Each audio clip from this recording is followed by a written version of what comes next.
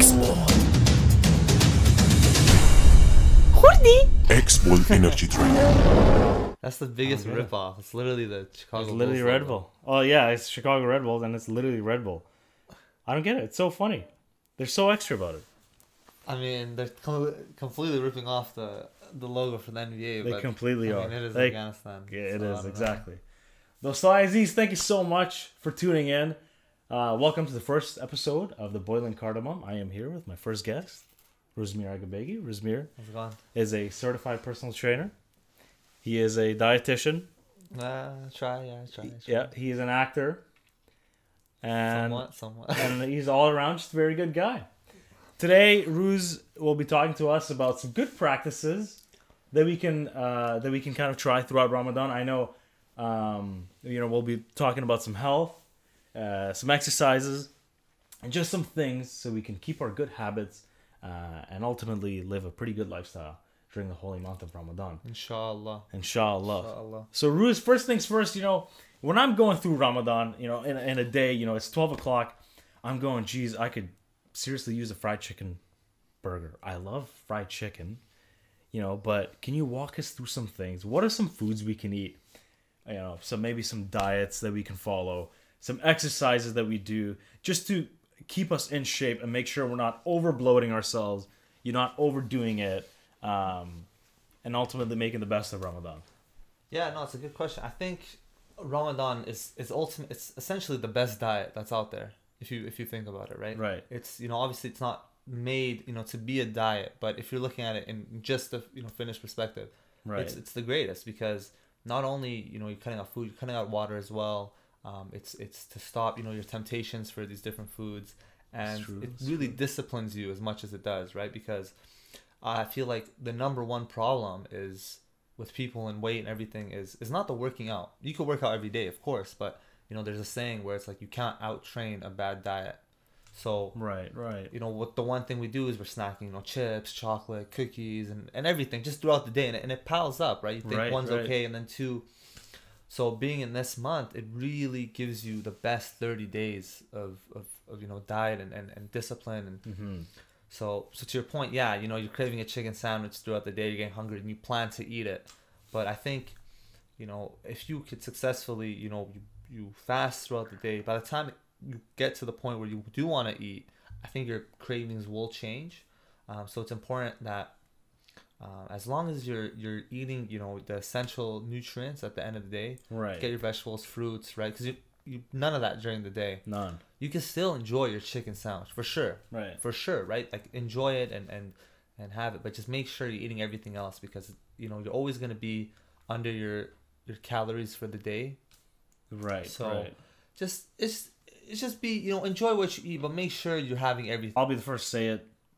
If I tell myself I want to go to the gym during Ramadan, but I can't get the will to do it. And especially not during the day because, well, first of all, you get work, you get all these other things. But then iftar comes around and you're like, oh, I'm going to hit the gym. And then, it's 8 o'clock and you're like, maybe I don't feel like it.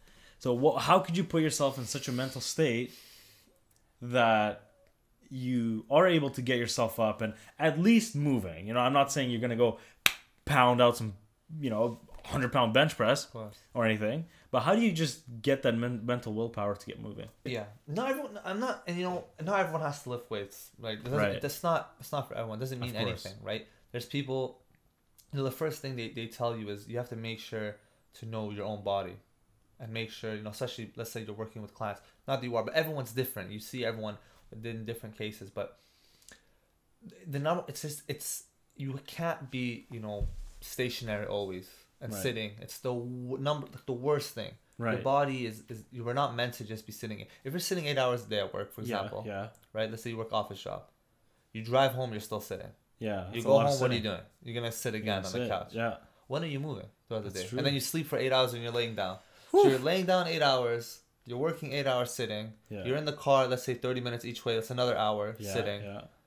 Okay, you stand up to make food and walking doesn't really count. All it takes is really if you spend 15 minutes. Say the first thing you do when you wake up. Right. Everyone has 10 minutes. You can't tell me you don't have 10 minutes. Everyone's got 10 minutes. Stretch. Like stretch. There's so many good ones you do by yourself, and it's so important to do static stretching. It's so because you're prolonging the muscle, your tissues, everything is getting open, and but the change is just it's crazy. It's crazy because before I started, I was in such a rough time, and everything felt like things were working out, and you struggle with different things happen in life. I'm sure everyone has problems, right? But as soon as I started doing that, I added like something in my life that it was like a seed. That's how I look at it, because it's like a growth process, right? I planted the seed. I went once a day, and through the days, it's like you're watering the seed every time you work out. Oh, and then what happens to the roots? They get stronger, they grow, they get bigger. It's like your muscles, right? Right. Everyone starts off like the small seed, you're skinny, whatever it is, and then you grow, you get stronger, you grow. And then with that, it's just like you turn, the leaves start to grow, they turn green. It's like the seasons where it becomes beautiful and you feel better. And that's kind of how I see myself, like that. And then once you're interested, then you're more aware. But I like what you said. I like what you said about the whole planting the seed, right? Yeah. Which I really feel like Ramadan exemplifies. Ramadan, I think, at its core, teaches you what? It's mental discipline, right? If you can go 30 days, without food, water, which is so essential to your body, to your well-being and to your health. That mental discipline you can take and you could translate to things like working out, taking care of your mental health, taking care of your body. But also what I think that helps with is just mental discipline on all the unnecessary things, all the toxic things in your life. If say the whole year you were addicted to alcohol, you had a problem with alcoholism. Maybe you were hooked on nicotine, right? Marijuana, pornography even, right? All these toxic traits, in Ramadan for 30 days, you learn that mental discipline. You literally translate it to those things. And all Allah subhanahu wa ta'ala says is that for 30 days, just don't do it, right? Just don't do it.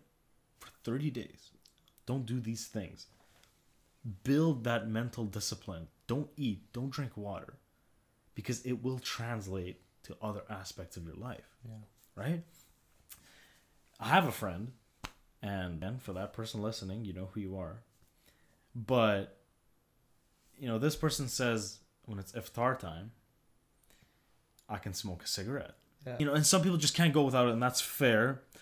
But in a time like Ramadan, when you're literally building up the discipline, if you can't go 30 days without your toxic traits,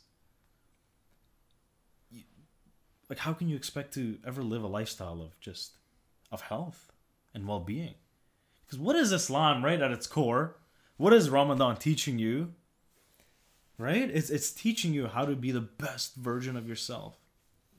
And to your point about planting that seed, right? You go to the gym. Gym is an example of one of many things, right? Yeah, it's just an example. Yeah, right. You go to the gym and you start working out. Maybe you're on the treadmill for a little bit, right? Your first day, 30 minutes, you're on the treadmill. But you're planting that seed. Well, now, why can't you do that with all your toxic traits, right? It's such a beautiful month. It's such a holy month. Honestly, I love it. I feel happier. I feel better. I feel disciplined. I feel, tested. You feel like you can do anything. You really do. I feel invincible. You really do. Honestly, that's that's a great way to put it, man. I didn't look at it like that, but you really do feel like so connected with God and to yourself. But yeah, I really like those points, man. I like how you said, you plant your seed, it's compounding growth, and if you can not go without food or water, you can do absolutely anything, right? Add a little bit of exercise, add a brisk walk, maybe a little bit of cardio. Keep yourself in the best shape possible.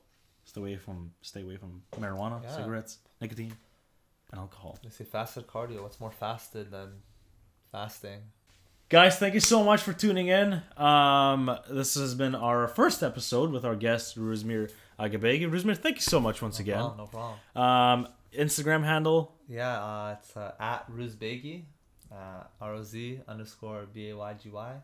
I'm gonna be starting a lot of different fitness stuff and fitness tips and workouts and all that, even during Ramadan. So, if you're interested, let us know, guys. Let us know in the comments. What do you want to see? What do you want to hear? This episode is brought to you by X-Bowl Energy Drink.